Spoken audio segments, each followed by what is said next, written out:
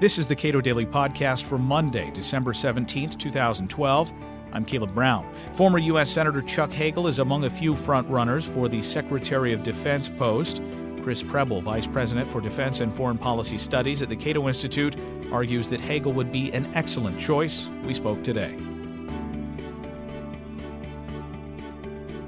Chuck Hagel, it's often said that he was an opponent of the Iraq War. He eventually was an opponent of the Iraq War. The speech he gave on the Iraq War resolution could have just as easily supported a no vote. He actually did vote in favor. But within the course of a couple of years, you really saw his views on Iraq evolve pretty dramatically.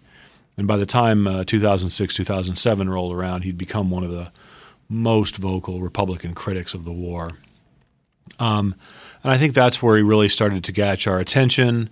But the fact is, it goes much deeper than that. His conservative, his kind of pro-freedom voting credentials are really quite good. He's quite good on trade. He was quite good on government regulations and taxes and things like that. It's all rather ironic that what it takes for you to be labeled a Republican in name only is to be opposed to the Republican orthodoxy on foreign policy. But we've come a long way just in the time that I've been here, and now the kinds of positions that he was advocating almost by himself are now increasingly popular in the Republican Party, even in the Republican caucus in the Congress. So I think, if anything, people look back on his caution, his pragmatism, and they see some real prudence, frankly, just a wise approach to foreign policy, which is generally less interventionist than Washington as a whole. I won't call him a non-interventionist. That's not true. But he has, I think, a healthy skepticism about sending U.S. troops into, as I like to say, quixotic nation-building enterprises. He raises a lot of important questions before the troops are committed.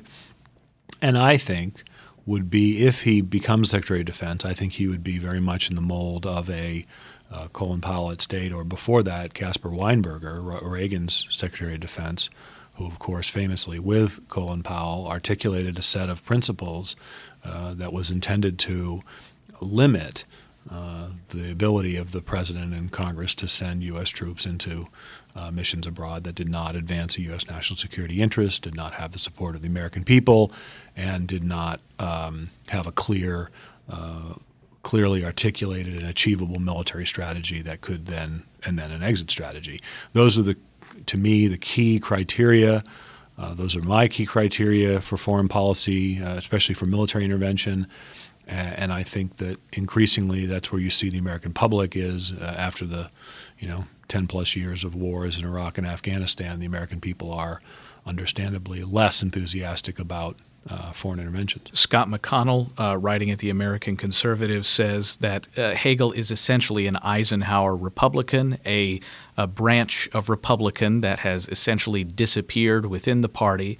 And even in an Obama administration, having a Chuck Hagel as Secretary of Defense gives Republicans an opportunity to rebrand themselves away from the Bush crystal sort of neocon brand. Sure, absolutely. I think that Hagel has very explicitly tried to connect himself to Eisenhower's vision on defense and foreign policy issues. There's a long interview that's at the Council on Foreign Relations website, which was actually for an HBO series. It talks a lot about the military-industrial complex, his understanding about the influence that defense contractors, defense jobs can have on members of Congress voting for or against. Most of them are reluctant to vote against military spending because they see it as benefiting their constituents, even if in the aggregate it does not. And I think there is that kind of Midwestern sensibility, to oversimplify, that really there are a lot of commonalities, it seems to me, between Hagel and Eisenhower.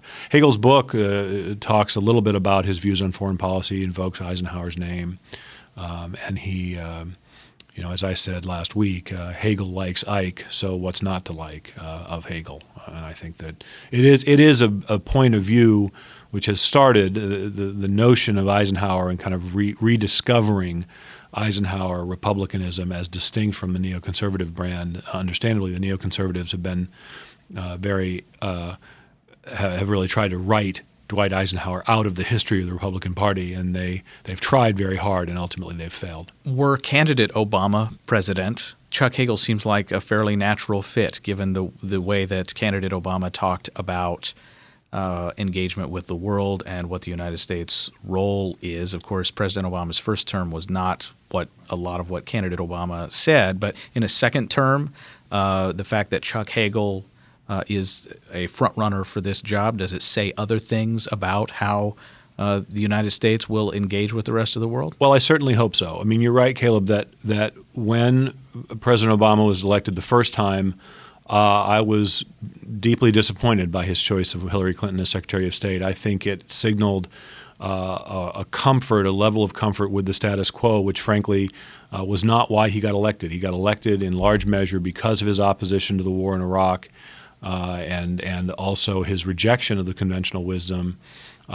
Maybe now, given, after 4 years and after the bruising fight that President Obama had with the military over the troop surge in Afghanistan, after, frankly, a rather mixed record in terms of intervention in Libya and being pressed to do so in Syria and elsewhere, perhaps this reaching out to someone like Chuck Hagel and also John Kerry at State signals a willingness to listen to the American people who are truly, like I said, quite tired of these foreign entanglements, and I think both Hagel and Kerry reflect that prudence and wisdom. On military spending specifically, what would we expect from Defense Secretary Hagel? I think that he would be more like Bob Gates and less like Leon Panetta. Secretary Panetta's position, it seems, throughout this entire discussion over defense spending has really been all about getting Republicans to agree to higher taxes to fund military spending at its current level. Panetta has not been nearly as interested as I think Bob Gates was in wringing out some of the inefficiencies in the Defense Department. Now, Secretary Panetta can say, well, there weren't nearly as many efficiencies to find because Gates found them for me. Of course, we believe that you could save much more if you revisited the strategy, which we have not yet done. But just in general, I didn't sense in Leon Panetta a great interest in looking at further cuts. I think Hagel will be more open-minded to those kinds of things. He has been quite outspoken that the Pentagon is not a jobs program. It should not be seen as a jobs program. That's something that Panetta never said. And so I think that we could, at a minimum, we would see the kind of Bob Gates, the occasional flashes of Bob Gates who would say, if the United States cannot defend itself on $500 billion a year, then we have a serious problem on our hands. I think Hagel would at least go that far and hopefully a little bit farther. Going back to this Eisenhower brand of Republican, it is often pointed out, you've pointed it out, Hagel is a veteran, a Vietnam veteran. What relevance is that? Well, of course, so was John McCain. So I think that the experience, and so is John Kerry, the experiences that you take away from any conflict, and we have, of course, an entire cadre of Iraq and Afghanistan war veterans now in Congress. I think it's different for every person. Hagel has spoken quite eloquently and very personally about he and his brother both went to Vietnam. His brother turned against that war very early, and Hagel admits that he was a supporter of the war, believed it was the right thing to do long after he came out of there, and he has said how over time his views have evolved much closer to that of his brother. I think in the particular case of Chuck Hagel, the lessons that he took away from Vietnam were very similar to those of John Kerry, but also very similar to Colin Powell, that the mission of the United States military in a particular foreign entanglement must be clearly defined. The interests that are being advanced by that mission must be understood, and the American people must support the mission. And if none of those things are the case, or if you can only sustain public support by mischaracterizing the nature of the conflict, which is what really happened in Vietnam and arguably also in Iraq and Afghanistan. If you cannot convince the American people to support the mission honestly, then it's not a mission worth fighting. Chris Preble is Vice President for Defense and Foreign Policy Studies at the Cato Institute. You can read more of his work at cato.org.